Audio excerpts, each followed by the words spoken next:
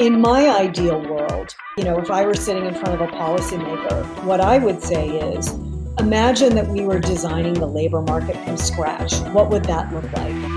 And I think everybody can agree what it wouldn't look like is a system where employees only get access to all these benefits, rights, and protections, and everybody else who works but chooses to work differently, they choose to work part-time or on a contract basis or remotely, is somehow penalized. I don't think we would want that system. I think what we want is a labor market that supports people who work, everybody who works. Workforce transformation, a future of work where individuals are owners of their own career. Companies buying work outcomes, not employees, on the open market. Welcome to State of Independence, the podcast about how independent work has completely transformed the U.S. economy and how you can take advantage of it. I'm your host, Asya Haq, Vice President of Talent Marketing at MBO Partners. Today, I will speak with Diane Mulcahy, independent consultant and advisor to Fortune 500 and startup company clients on the future of work, and author of The Gig Economy, the complete guide to getting better work, taking more time off, and financing the life you want. I will speak with Diane about the benefits of a strong independent work economy and the need for improved labor policy for the future of work. Diane, it's a pleasure to welcome you to MBO's State of Independence podcast. You are a leading thinker and influencer in the future of work space and someone that is also an author that speaks directly to those that are thinking about a future career that involves gig or independent work. We're incredibly pleased to welcome you to our podcast. One of the things that we do with our guests is, given that we are at the 10th year of the State of Independence in America as a research report, we always love to start by asking where you were 10 years ago in your career and how that's brought you to where you are today. So 10 years ago, I was really just starting to work independently. I was at a stage in my career where I could exercise some control over how I structured my professional life and had made the decision to work independently and build a portfolio of work rather than having a full-time job. So really was in the very early stages of that. I was also just starting to teach in the MBA program at Babson, and that's where I created the first class in the country on the gig economy. And, the book that I wrote on the gig economy really grew out of that class. So it was all just beginning 10 years ago. Well, that is actually such a wonderful milestone, and I've admired what I've learned about your career path. I definitely see you as somebody who, for others, is an example of a successful and influential independent consultant. And I want to tease out a little further that personal history that you had shared a little bit with me about that has brought you this unique perspective. You've spent time outside of the U.S., you have a global perspective, you've also been, as you mentioned, an educator and an author, and you have played a very interesting role more broadly in the entrepreneurship space with your role at the Kauffman Foundation. Talk to our audience a little bit about that background and that personal story, because I think it will really inform the discussion we have. Yeah, my career is really grounded in the investment world. So I've been a private equity and venture capital investor for most of my career and really grew up in that space. So was always in the entrepreneurial ecosystem, always on the cutting edge of what the latest ideas were, and really feel comfortable and at home in that space. So, spent many years as a venture capital investor. And then, as you alluded to, I moved overseas and spent some time writing about the venture capital industry. I had, worked in it for a number of years. We had been through the dot-com crash and really wanted to reflect on some of the changes that had taken place around entrepreneurship, startup companies, and how the environment was changing. So did that. And when I came back was really when I decided to start building, more of a portfolio career and working independently. So continue as a professional investor and then started to do more writing, took up teaching and started working as an advisor to both startup companies and larger companies on issues around innovation, investing, and the gig economy. So, one of the things that you hit on in your book, The Gig Economy, which is really, I would think of it as a primer for how to live your life on your own career terms, you talk about 10 laws, and I'd love to hit on them. One of them that I found really interesting was a concept that probably would make companies or even MBA students that you might be teaching a little uncomfortable. You talk about this idea of, home ownership is so boomer. We want to access things in a different way. You also have 9 other very intriguing laws. And as somebody who lives the life that you preach, talk about what that means for our audience and what it means for really both sides of the equation, the enterprise that's hiring and the professional that's considering this way of work. So in terms of independent work, for individuals, I think having an alternative to working full-time in a full-time job is really empowering. Just like any form of work, working full-time as an employee in a job doesn't work for everybody. People have different goals that they're trying to accomplish. They have, a variety of priorities and preferences that make the gig economy and independent work really attractive, as we've seen. I mean, the gig economy has grown tremendously over even just the past 5 years. And I think that's a testament to how many people are attracted to a different way of working and are interested in structuring a different professional life.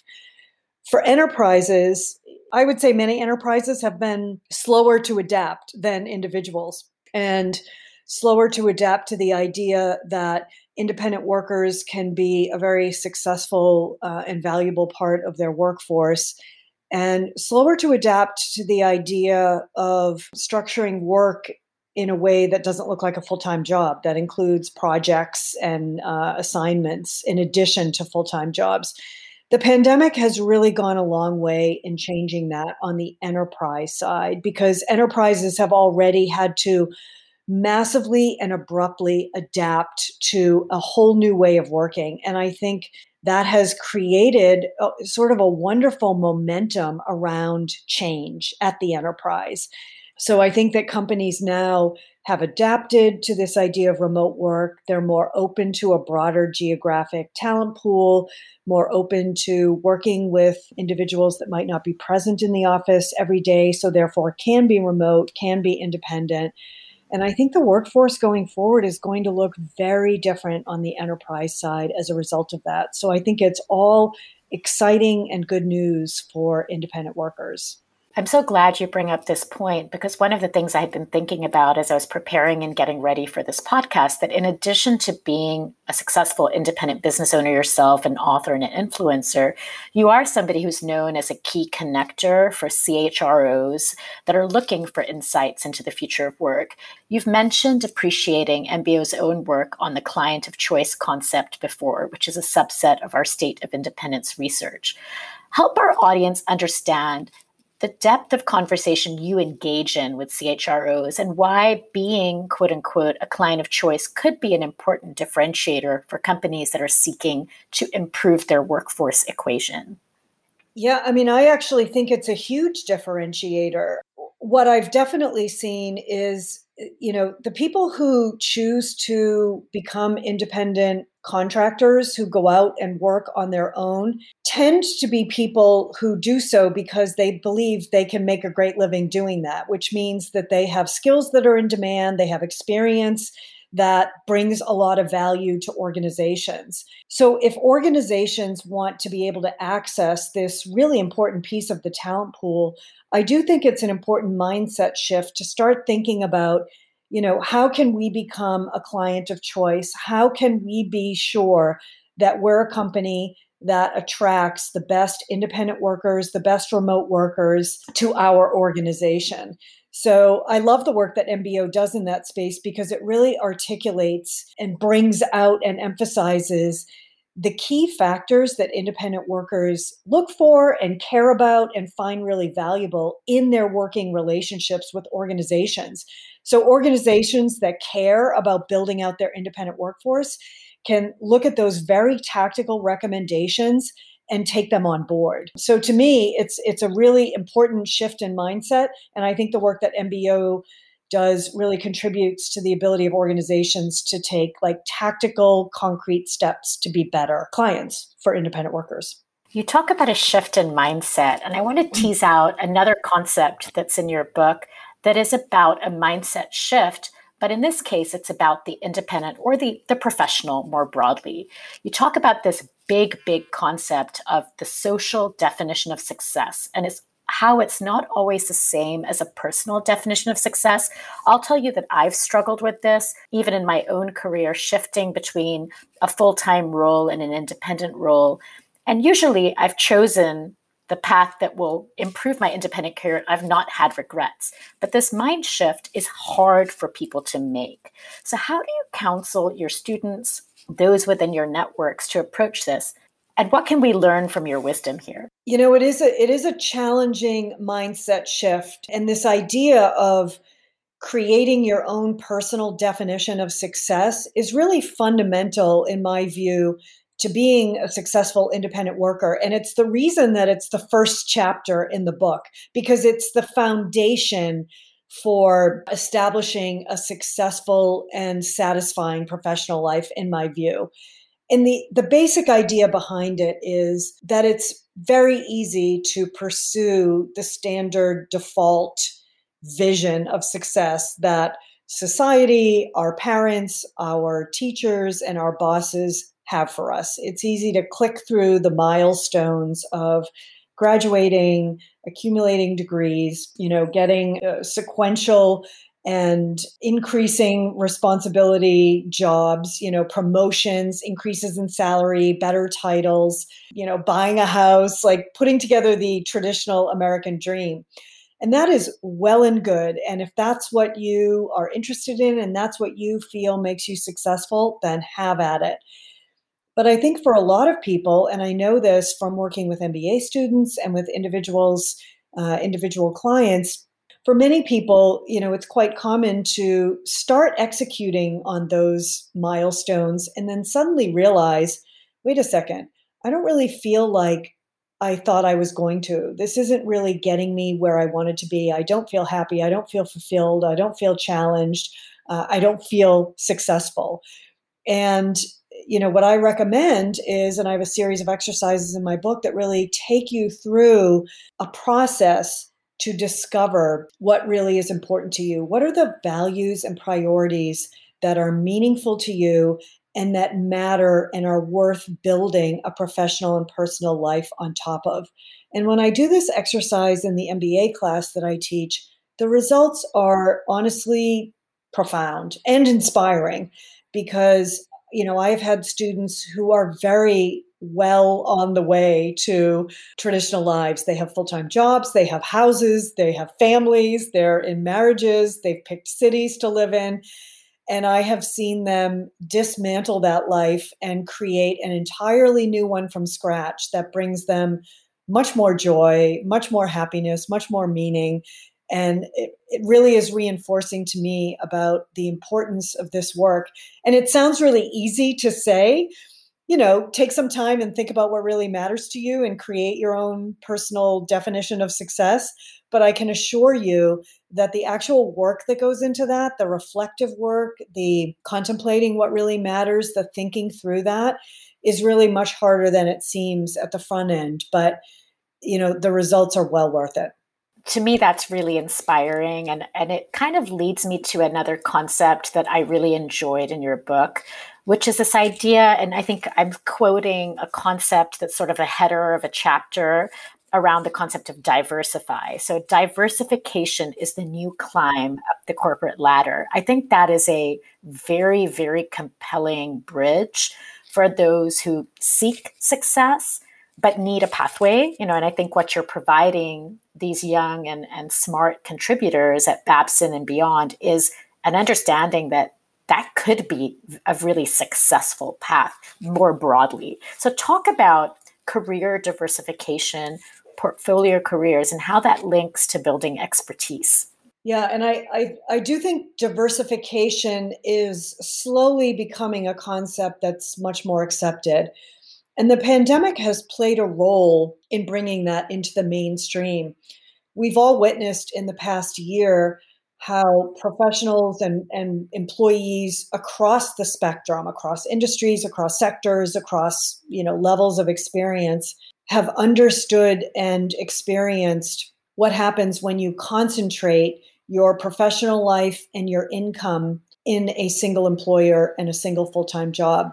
We saw when the pandemic started that there were companies that did layoffs, that did downsizings, that furloughed workers.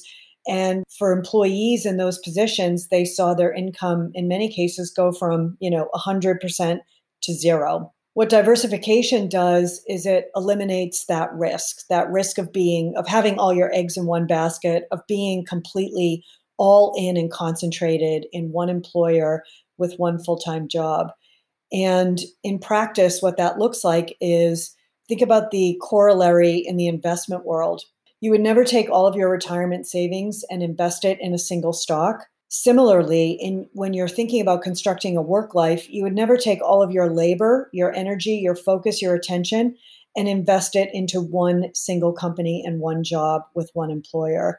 Instead, this new idea of diversification looks like, even if you have a full-time job, making sure that at the same time you have side gigs that are contributing to developing new skills, expanding your network, and opening up opportunities and other income streams for the future. And those can be active side gigs like serving on boards, volunteering with nonprofits, building a business, out of your own talents and passions, or it could be passive, right?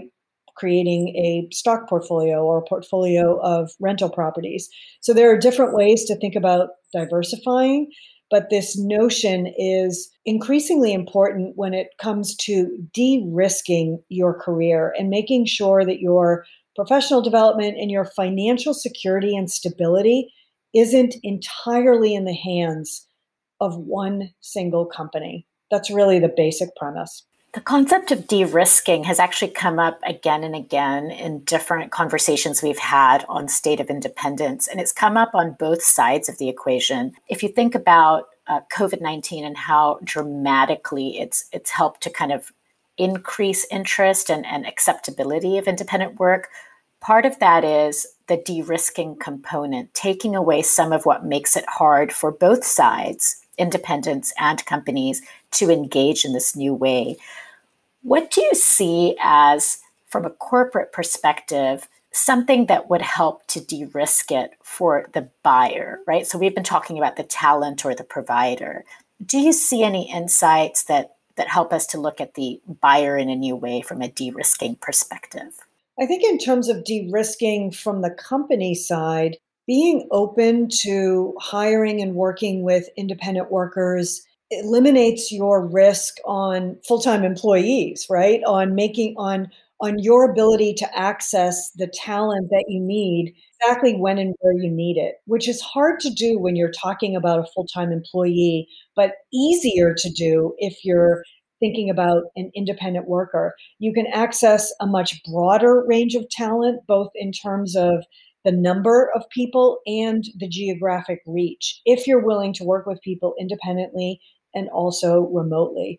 So I think for companies, making sure that you are accessing, identifying, recruiting, curating the best group of employees is something that companies have always focused on and done. But taking those same skills and making sure that you're applying them to the independent workforce also can really de-risk operations. I mean, if you're in the middle of a product launch or if you're in the middle of a new initiative and you need to access specific talent or in a specific location, having access and experience with the independent workforce can really make that much easier for you to identify, curate, and bring on board that talent. Right. And the term that has become, I think, important in this conversation is the idea of workforce optimization. And you kind of speak to it in that practical way when you think about a business unit head launching a new product. that they're now constructing a new way to get work done. We see this trend at MBO happening in a very broad way across some of the leading enterprises that are our clients, that are looking at their overall workforce makeup and saying, is the way that this workforce is distributed between full-time, onshore, and even offshore work structured the right way? And how do we optimize this to achieve the outcomes that we want? So I very much see echoes of what you're describing as a pain point for an individual manager as being actually the pain point for the board, right? Or for the strategic future of the company that the CEO is thinking about, as we have so much business disruption occurring around us. The more that we are variable as a cost model and the less that we are fixed, the more likely we are to survive as a corporate entity when you think about the disruption, even just in the last 12 months. That's entirely true. And I think too, when you have, the more diversity that you bring into your workforce, which includes office-based and remote, full-time and independent contractor, the more resilient you are as a workforce. The more flexible, the more efficient, the more able to adapt to change and disruption. So I think there are many benefits that go along with it. And, I think for corporations, the mindset is really, at the extreme end, is really thinking about labor as a service. And how do you kind of create this cloud of a labor force that you can tap into and access exactly when and where you need in order to get the skills, the expertise, the experience, the geographic location, whatever it is, when you need it. I mean, that's kind of the ideal from the employer perspective. We have been actively seeing this need grow within our client base. And one of the things that's been happening that's been very interesting inside our organization is the rise of benches of talent that we help our clients to curate to help them sort of solve for these hot skills and hot needs that they have that really require more of a cloud or a bench, than a full-time employee because of the way that skills need to be assembled to get work done. So very much see validation of your labor as a service model within some of what we're seeing inside our enterprise.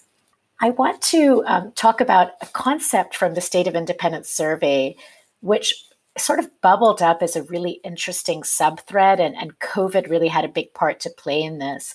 So we learned that for some subset of the US workforce, it's the new American dream to be a digital nomad, to live what we think of as hashtag fan life. And this has been a trend that's been written up in really many of America's leading news publications.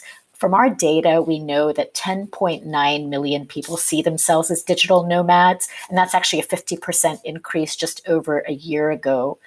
Before the pandemic, only 7% of US workers worked full-time at home, but now, according to a Stanford University study that was conducted in the summer of 2019, that number is approaching almost half of all of US workers that are reporting full-time from home. So we have digital nomadism and we have full-time remote work. What do you see as the future for these two trends? It's only growing for both of those trends. I think everybody agrees that we are not going back to full-time, every day, all day in the office kind of work model. I think that model is dead. Maybe some people there, when you do surveys of employees, there's some small percent of the workforce that appreciates going to an office all the time. And, for those people, have at it. But for the majority of the workforce, they want to continue to work remotely, full-time or most of the time, some kind of hybrid model where they go into the office for collaboration, for meetings, for touching base with their team, having that in-person social contact, but they're happy and productive to work remotely. So I think that trend is entrenched, established, and the future. We're not going back from that. On the digital nomad side, I think there is this kind of extreme model on the one hand of, I'm on a beach in Thailand or I live in a van. And those are inspiring and interesting ways of working. But I think you can also dial that back to, I'm in my beach house for the summer and I'm a digital nomad. So I think what we're going to see is this idea of digital nomadism taking root and becoming much more mainstream and incorporating many more models that look like normal everyday life for us. And, looks like a seasonal work model where, hey, I love skiing. I'm going to, work out of Colorado in the winters and Cape Cod in the summers and, the city the rest of the time. We are going to see much more flexibility around geographic location, whether it's exotic or it just caters to people's individual preferences. So I think this idea of digital nomad will become less exotic, more common, and a much larger part of the workforce. I really do agree with this. And, I've personally contemplated, where is that second place that I would love to be based and work? And I know many of us have had, or may have second spaces where we're comfortable spending time, like a beach house in the summer or at a family member's home. And suddenly that is not a conflict with work. It is more of an enhancement of work. I think a very apt and very accurate way of describing what nomadism will become in the future. And I think it'll, to your point, as it becomes more acceptable and more mainstream, it may rapidly grow to be more of what everybody wants to do all of the time. One of the things that I do at MBO, and it struck me, it was not formally a question I was going to ask, but this thread of conversation brought it up, is I work around our concept of the diversity and inclusion within the independent workforce and how, we as a company seek to have that grow, to include 10,000 more within the independent workforce to create broader opportunity. And I think actually that conversation is linked to what we just talked about, which is the idea that work can now be performed from anywhere, and with the duality of the acceptance of your home space and your workspace being the same thing.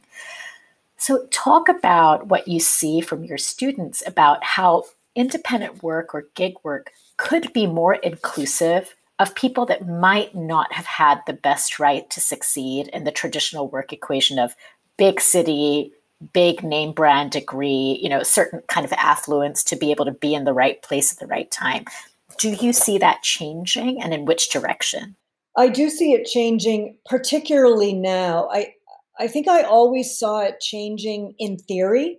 You could always make the argument that as the workforce became more independent, more remote, that people could live everywhere, that people who lived in areas that weren't close to big cities with big companies, could find more meaningful work, better opportunities right where they were. And in theory, I think that's always been true. We're only just starting to see it come true in practice, to be honest. And I think it's a really exciting time for people who do want to live in alternative locations that don't look like major metropolitan areas. I was talking to a colleague last week, and he had decamped to Montana for 2 months. He had a family place there and didn't need to be in the city. And I think that the potential for second tier, third tier cities, for being out in more rural environments and being able to offer people better opportunities will help those places grow, thrive, maintain their population. So I think it's all positive from a geographic point of view. I think in terms of diversity, independent work really also opens up opportunities for people who have traditionally been on the margins of the labor force. And by the way, that includes students, stay-at-home parents, the disabled, people who are older and maybe have retired from their full-time career but still want to stay active and earn income. Being able to work independently and remotely really opens up opportunities for all of those people who were never good candidates for taking on a full-time job with a commute into an urban area.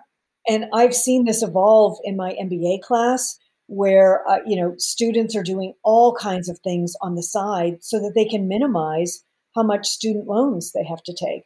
I've seen it in, I've done some webinars for AARP where you have an elderly population that is snowbirding. They move from location to location, and now they're able to continue working regardless of where they are and on a part-time schedule because many of them have retired from full-time work. They want to keep working, but not full-time.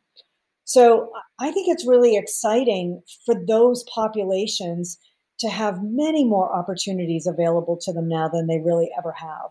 So, my very first startup, which I launched right after leaving a traditional corporate career, was around this very idea of how to include retirees, those that had chosen to stay at home, for dependent care of children or aging parents, to be included. And we hit a lot of barriers. This was a long time ago that I launched this business. There was conceptual interest, but to your point, there was not actual structural acceptance. And I agree with you that it's completely changed in the last 12 months. And what I keep thinking about is something I'd read about with whether it's running a marathon or trying to lose weight. It takes a long time to achieve consistent behavior.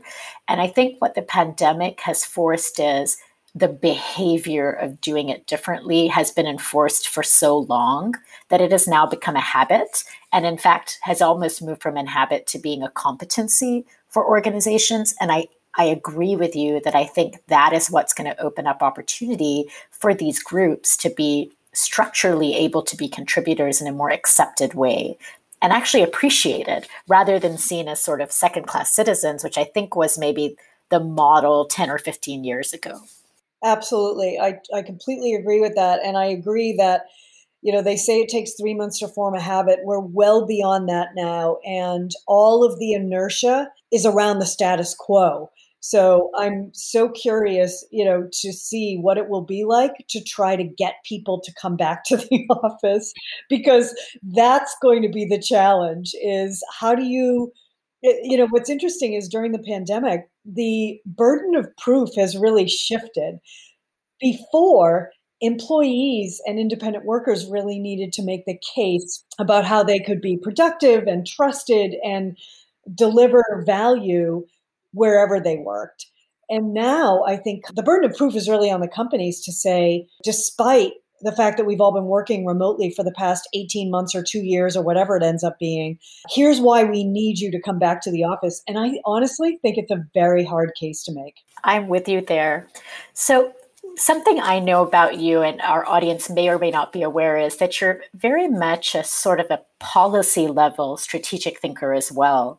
In your book, you allude to and talk very openly about some of that dissonance between what individuals want themselves and what companies want versus what the government wants, like the Department of Labor, in terms of structurally making a case for full-time employment, or at least trying to.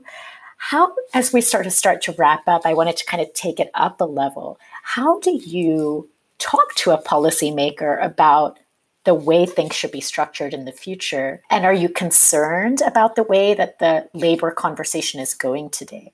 I'm concerned about the lack of a labor conversation in any meaningful way about how the labor market needs to change in order to support the growth of the gig economy and people's ability to choose how they want to structure their professional lives. To me, what's amazing about the gig economy is how quickly and how much it has grown despite the labor market structure that we have in place. In the US, our labor market supports and rewards full-time employees and full-time jobs. That's it. If you leave full-time employment, you are penalized. You start losing access to benefits, you start losing rights and protections, which are only given to employees. You are also taxed additionally for working as a self-employed individual. So it's in no way easy to make that choice from a policy perspective.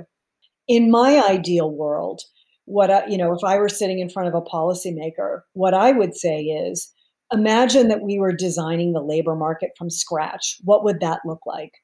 And I think everybody can agree what it wouldn't look like is a system where employees only get access to all these benefits, rights, and protections, and everybody else who works but chooses to work differently, they choose to work part-time or on a contract basis or remotely, is somehow penalized. I don't think we would want that system. I think what we want is a labor market that supports people who work, everybody who works. And so what I advocate is a system where we take the benefits, rights, and protections that we give to employees and we extend them to all workers. And there was such a great example of that during the pandemic, where very quickly we created and implemented a system that gave, quote unquote, unemployment insurance. It's really income protection to independent workers who had never had that before.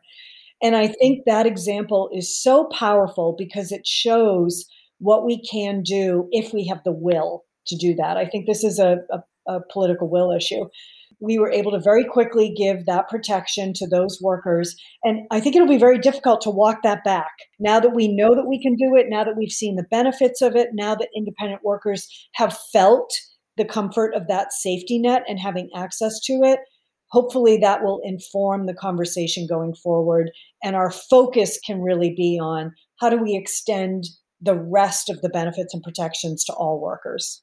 Well, that is, I think, a pure recipe for success. I mean, I would say that there's many inside MBO's own organization that have been advocating in this way. Our founder, Jean Zaino, has been a long time advocate for looking at the independent workforce more strategically and more inclusively. We too really celebrated the extension of the CARES Act to include self-employed workers. And self-employment, there's no real way to get around it, is the future.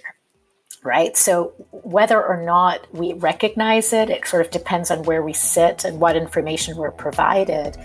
I think we can see the writing on the wall in your book for those that will have the luck to pick it up and read it. I think that there's sort of messages in there, not just for the individual seeking to live that dream, but also for the policymaker understanding what workers really want from work. So I thank you for taking the time to talk with us, to share your wisdom, and to break down some of the concepts in your book. I'm sure everyone is really going to enjoy this episode. Well, thank you so much for having me. I really appreciate all your thoughtful questions. That was Diane Mulcahy, author of The Gig Economy, the complete guide to getting better work, taking more time off, and financing the life you want.